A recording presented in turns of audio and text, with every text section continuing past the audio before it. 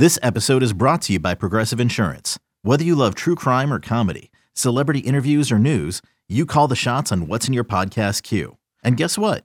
Now you can call them on your auto insurance too with the Name Your Price tool from Progressive. It works just the way it sounds. You tell Progressive how much you want to pay for car insurance, and they'll show you coverage options that fit your budget. Get your quote today at Progressive.com to join the over 28 million drivers who trust Progressive. Progressive Casualty Insurance Company and Affiliates. Price and coverage match limited by state law. 2-0 pitch by the big right-hander. Belted, forget it. That's number 20. It will fly away. Oh, what a shot by the bull. Danny Tartabull with his 20th home run of the year. 1-0 Mariners. Oh, what a bolt. We sit down with former Mariner Danny Tartabull. Spent his rookie year in 1984 through 1986 with the Mariners, the longtime major leaguer, former All-Star, and sitcom TV star. What do you remember about those early days in a Mariners uniform? Overwhelmed. I would say overwhelmed, Gary. Obviously, you know, I came up through the system from Double-A on, and so when I got that first call-up to go to Seattle, I mean, I walk into the clubhouse and there's Dave Henderson and then there's Spike Owen is there and Perconti is there and Gorman Thomas is there and Al Cowan, and I walk into the clubhouse and I'm going, do I really belong in this clubhouse? and so to me it was overwhelming. It was just, but then these guys kind of took me in underneath their wings, the guys that I just mentioned, and made me feel really, really comfortable and made me feel like, kid, you're going to be here for a while. So that to me probably was my very first feelings of Seattle, just being overwhelmed.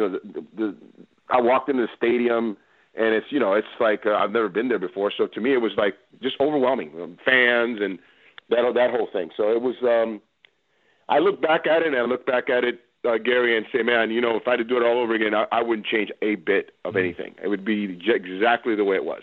You got a taste in 84 and a taste again in 85, but then you're 86. You basically spent all year with the Mariners, a phenomenal rookie year. How do you describe your 86 season? To be honest with you, after the 85 season, because I'd gone up there and I had the at-bats that was given to me, I did pretty well. I thought that maybe, in 85, I might have stayed, and I didn't. They sent me back down to Calgary, which at that time, I was upset because I felt like I deserved to be on the team at that time.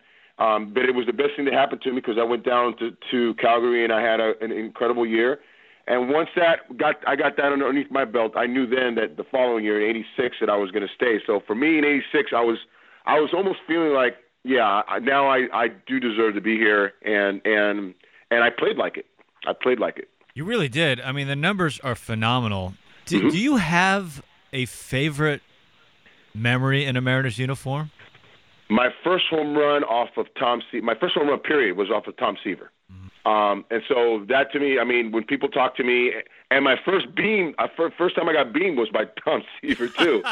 so it was my first home run, and then I kind of hot dogged it a little bit too much. And they sat me down, and I remember after running around the bases, and it was in Comiskey, and after I ran around the bases and sat down, I remember Al Cowens and Gorman Thomas saying, "Hey kid, come over here, sit down a second." I said, "You know who that is up there, right? He's a Hall of Famer. You don't treat people like that." And he sat me down and says, "You may get beamed. I'm going to tell you ahead of time." Got up there and got beamed, took it with respect. And never again did I ever, it was a lesson learned, let's just say, Gary. That to me was my very first, outside of my first at-bat at the Kingdom, where my first at-bat at the Kingdom was a kind of an infield hit game winner. And so that to me, those two things stand out. And of course, I was in the lineup the very next day, and I think I committed like 3 errors at shortstop. So I was like, it was bitter. It was kind of a bittersweet scenario. You mentioned that trade to Kansas City. That still bothers a lot of Mariners fans, that trade to Kansas City. But I think about it in your family's terms because your dad played for the Kansas City Athletics, and there you were back in KC. He did. I still get tons and tons and tons of letters from fans in Seattle that they still talk about it. And so for me, it still lingers around on why they did it. And it would have been fun to be part of that. Griffey Jr. and Buhner and all these guys have been part of that scenario in those years. But they still talk about it, and they remind me. The fans there in Seattle still remind me. What was it like going to Kansas City? You know what? It was just a different scenario. I had already played a season, so I felt like I belonged there. But you walk in, it's George Brett, it's Willie Wilson, it's Frank White. Brett Saberhagen, Mark Gubicza, and all these guys that were there, just 2 years removed from winning the World Series. So they still had that World Series kind of thing going on. They literally, once again, they took me in as part of the family, and they were awesome. They were great.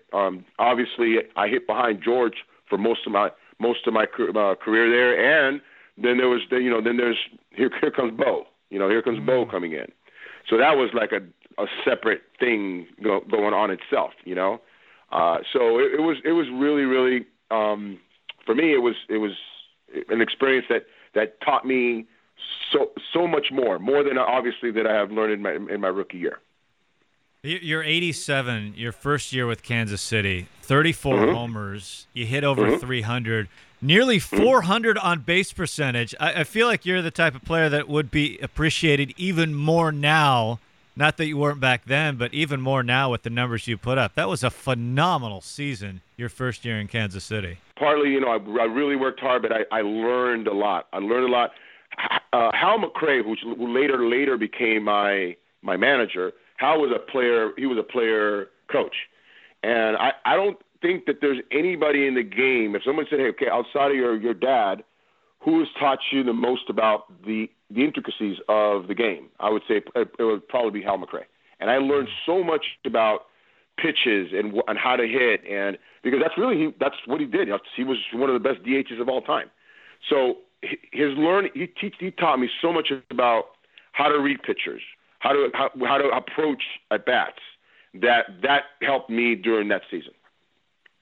You mentioned your dad, Jose Tartabull, who played from 8 years in the major leagues. How much influence did he have on your career and you growing up? Very early on, obviously through high school and even in the minors, he was my mentor at that time. When I got to the big leagues, I had other guys, but during the development process, I would say probably it was my dad who was always critiquing, my play. Now, I'll tell you a quick story. It was in Kansas City. It was my first year in Kansas City. It was opening day, and opening day I think I went and I had my dad fly out for opening day. He was in the organization at the time, but they allowed him to come out for opening day, and it was my dad and my father-in-law in the clubhouse. I had just gone 4 for 5, game winner. I had a home run and like I said, and like 3 or 4 RBIs, game winner. I walk in. Obviously, you want your dad's approval, right? He proceeded to talk to me about what happened the time that I struck out, and I went 4 for 5 with 4 RBIs. And let's not talk about the hits. Let's talk about the strikeouts. That's the kind of conversation that I would have with my dad. It wasn't the good. It's how can I be better, And so when they asked him. The reporters, he's sitting around in my locker, they asked him, "Well, Mr. Tartabull, your son just, had an unbelievable game, and da-da-da." He said, "Oh, he did okay." Hey, where do you go with that? I mean, so, that just tells you, if you're asking me about my dad, that's how my dad was throughout my development years and in the minors. You mentioned Bo Jackson. What was that atmosphere like with Bo, especially just bursting onto the scene and just being a phenomenon, I guess is how I would put it? I would best explain it like if you're playing on a team with a rock star. It was very rock star-ish, where fans and, the following, and I mean, even when we play on like as a visitor on other stadiums, it would be like a rock star. And then of course everything that he used to do on I mean, I was in right field the day that he ran up on the wall in Memorial Stadium in Baltimore. Willie Wilson's in center, I'm in right, and he went to catch his ball and he goes running up like Spider-Man on top. I was there, I saw it. So it was things like that. It was the long home runs, but it was a rock star. It was definitely a rock star feeling, and you knew you were going to see something different, from time to time from him, obviously. Yeah, there's some plays that are just eye-popping. Him throwing out Harold Reynolds at home plate is one that just, I was there. What was your view of that play? Line drive toward the corner in left field. It's going to be up to Bo Jackson to try to stop Reynolds from scoring. He can't do it. Yes, he can. I don't believe it. He made an absolutely perfect throw. It looked like there was no way he was going to get him. We're taught as outfielders, hit your cutoff man, right? So we're taught from the very beginning, spring training, let's hit our cutoff man. Bo just said, "The hell with the cutoff man. I'm just going to throw this moon rocket," because that's what it looked like, a moon rocket.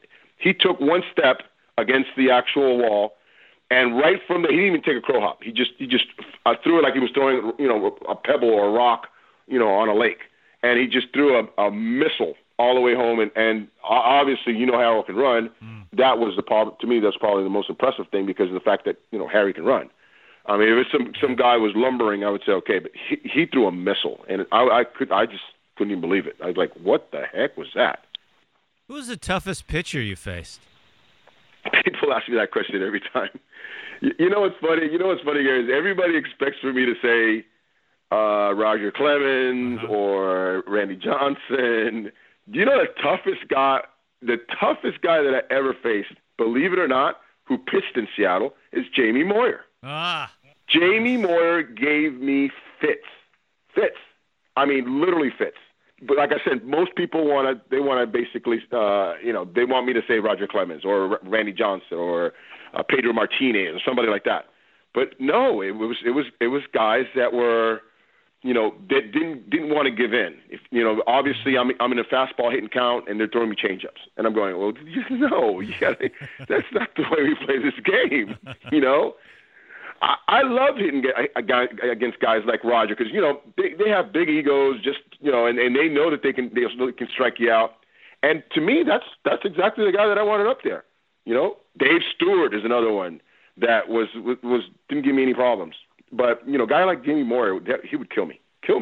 You just mentioned New York. I got to ask you about your time in pinstripes, and what was It was a very interesting era of Yankees baseball that you were in New York. What was that time like? It was the beginning of what you saw in '96. It was at the infancy. Because Bernie was our center fielder. Paul O'Neill was there. I was there. So there were some components that were. Andy Pettitte was there. Mm-hmm. There were some components that was the beginning of what started up in '96, and I got in on it at the infancies. We were not quite there yet to compete with the best of the best, but it was very. They were trying to get there. And eventually, then they had Jeter come up, then they had Posada come up. Like I said, Pettitte was already there. Mariano had not. Mariano was with us in spring training and part of the season, but he wasn't. He hadn't found that cutter yet. He hadn't found that pitch that made him the Hall of Famer that he is. So he was finding himself. And so it was just a culmination of having people get to where they needed to get, and the guys that were there settling in. That was the very beginning, because I got there in '92, and so we had some good players, but we didn't have enough to compete with the very best. I mean, Oakland was a monster back then. Yeah. They were a monster. They had Canseco, and they had McGuire, and they had Stewart and Eckersley and all them. They were gonna handle the American League with that kind of a team. But being there in New York was, you know what? It was an up and down for me, because I had good years with New York. But New York is a different animal. New York is a different animal in the sense that George made it that way. He made it very difficult on players, in the sense that it was never I'll come talk to you face to face about something, or let's discuss this. Everything was done through the media. So obviously, everything done through the media, that means you're on the back page of that newspaper almost every day. It's the tabloids almost every day. So it took me a while to actually get used to it. I tell a story. I was on a podcast last Friday, and they were asking me, what are the craziest things that you saw George do? I said, well, I remember we were playing spring training game in Fort Lauderdale, because we hadn't moved to Tampa yet, in Fort Lauderdale, and we were going to play the Mets. And for George, in spring training, we have to beat the Mets every time. And by that time, we didn't have interleague yet, so we have to be the kings of New York. So in his book, but it's a spring training game. So I hear a sound going. It's a helicopter. Helicopter comes down, lands in the middle of center field. And I'm going, this is a spring. Once again, I want to mention, this is a spring training game. So we're getting ready to play, and I see this helicopter landing in center field. And I said, who is that? What's this all about? It's George coming out with fanfare with his hands up in the air and waving at the fans. I'm going, this is a circus. This is spring training. What are we doing here? And it was all because we were playing the New York Mets, and he wanted to make a big splash. And that's indicative of what George was like, even in spring training. That's even amazing. In spring training. Yeah. I mean, I don't know of any. I've never played for any owner that did. I know the Kaufmans wouldn't do that. Now, the guys, I loved hitting behind Donnie.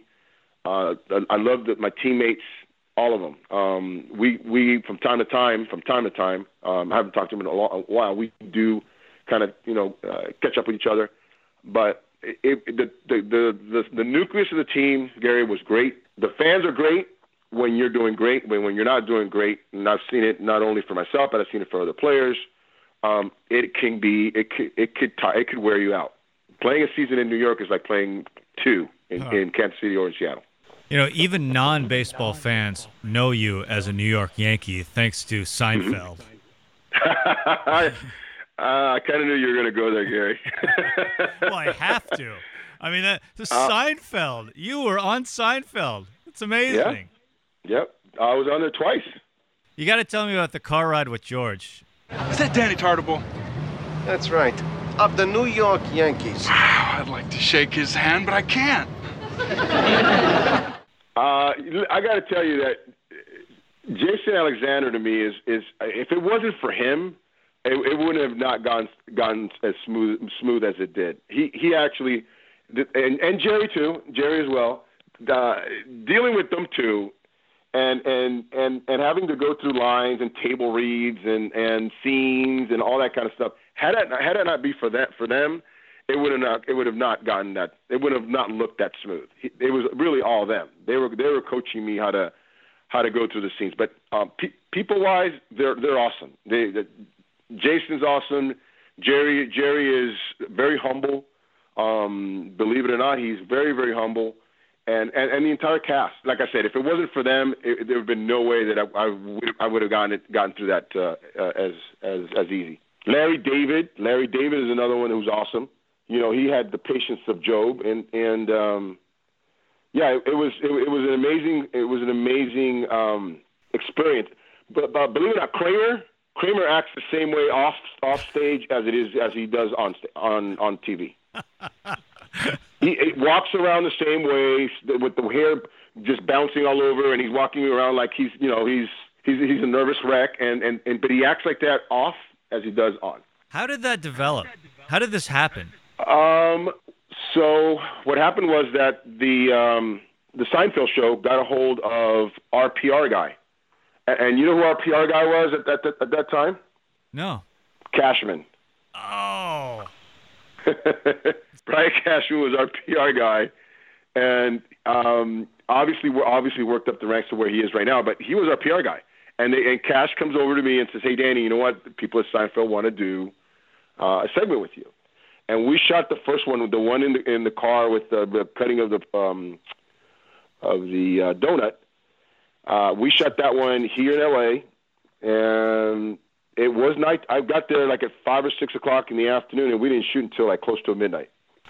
But they, I mean, obviously they treated you so. I mean, they treated you so good. You had your own, mobile thing and going on, and food and this and that and the other.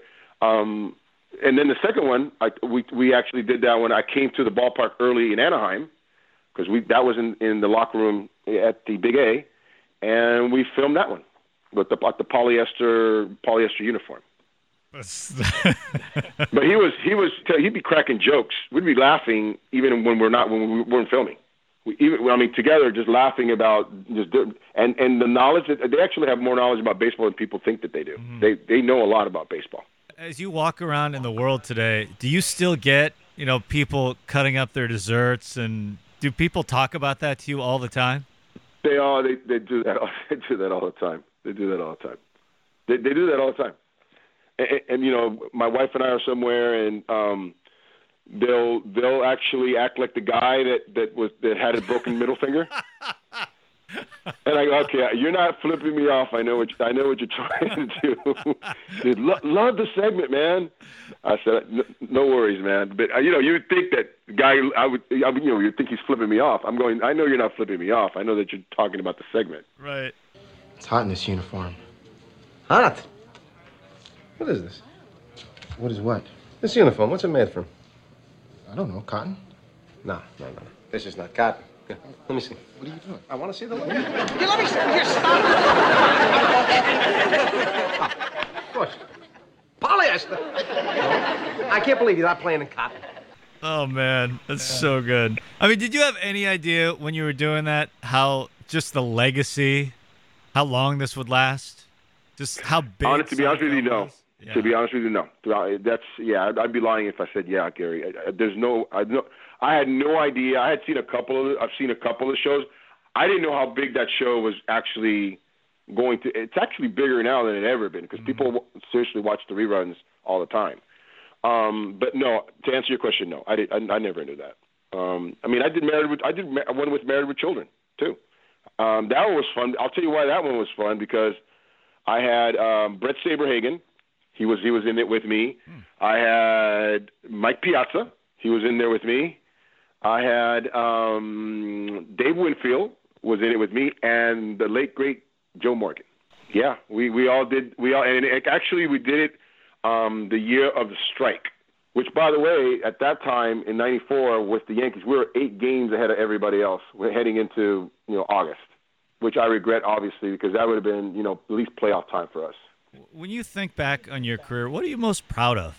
Probably more off-field than on-field. I'm more proud of being because I tried to become a really, really good teammate, and I'll tell you a short story about that later in a minute. I want my teammates to remember the teammate that I was for them. How hard we worked together. I want them to know that I cared. I made sure that selfishness was not even a part of it. Mm-hmm. I do want them to remember that. Outside of the obvious, the going out there and being clutch and all that stuff. That goes without saying. But being a good person, a good teammate, to me that's probably what I want. I want my guys to remember. Yeah, remember Bull, man. Man, he helped me out, this and that. And that's kind of like what I want to leave behind in the game. The type of person that I was. That to me probably is the most important. Who are your favorite teammates? Who did you really enjoy playing with?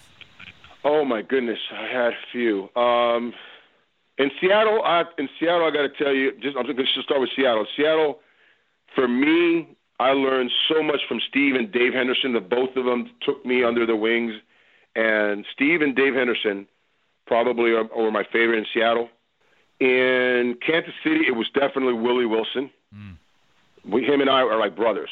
I mean, even after the game, we would go out and go to dinner, and our wives would go out, and yeah. So it's in New York, it would probably be Melito Perez, Bernie Williams, and Don Mattingly. Those 3 guys were my guys. So I love great baseball stories, Mm-hmm. and I imagine you have a million of them. Do you have a favorite that you like to tell? I'll tell you. I have a million. I'll tell you a funny one, okay? Because he was another one that was real close to me. Steve Howe, okay? Yeah. So Steve Howe and I, we used to prank each other all the time, right? Used to prank each other. He'd leave stuff in my locker. I'd leave stuff in his locker, okay? So we're in a rain delay, okay? And obviously in rain delays, you know what guys do? Some of them go to sleep, some of them play cards, some of them, prank, and we decided to prank, right? So we started off with going into the section where the food's at, and started off like taking a grape and like tossing it and acting like you don't know where it's coming from, right? So you hit him in the head, and he turns around, he looks around, he doesn't know who it is. You do it again, you hit him in the head. He goes, "Tartabuano, that's you." I go, "Dude, I'm sitting here reading the newspaper, dude. How could that be me?" He says, "I know it's you." So he turns around, and starts tossing things at me, right? We're in a rain delay. In the center of the clubhouse in Yankee Stadium is an old trunk that used to be the trunk that used to take all the uniforms, like Babe Ruth's uniform, Joe DiMaggio's, Mickey's. It's in the center of the room, kind of like a big table, right? So all of a sudden, things starts escalating. It starts escalating, and then now we have this little chase thing running around the actual trunk. Steve Howe catches a corner of the actual trunk and destroys his pinky, right? The pinky starts swelling up, and now all of a sudden he can barely put his baseball shoe. He goes in the training room. The trainer said, "What happened?" He says, "I've been chasing Tartable around, and I ran into the doggone trunk. The toe's getting purple." So he goes in. He has it taped up, right? He's thinking that he's not going to get called. The games go. We resume the game. We start playing the game, and I hadn't seen him. Obviously, I start getting ready. We'll start. I'll go out in the outfield, start playing. It's about like the 7th inning, and we're like tied or something like that. And we had a left-handed hitter. I can't remember who the left-handed hitter was, but Steve Howe did not want to tell Buck that he had a problem with his toe. All of a sudden, Buck grabs the phone and goes and calls the out there in the bullpen and says, "Get Steve Howe ready." And when I see Steve Howe get up, I started because now he's hobbling, right? Now he's hobbling because his toe is killing him. So all of a sudden they say, we get Steve in the game, and they say, "Now pitching Steve Howe." The bullpen door opens and he hops. He's hopping from the bullpen all the way to the mound.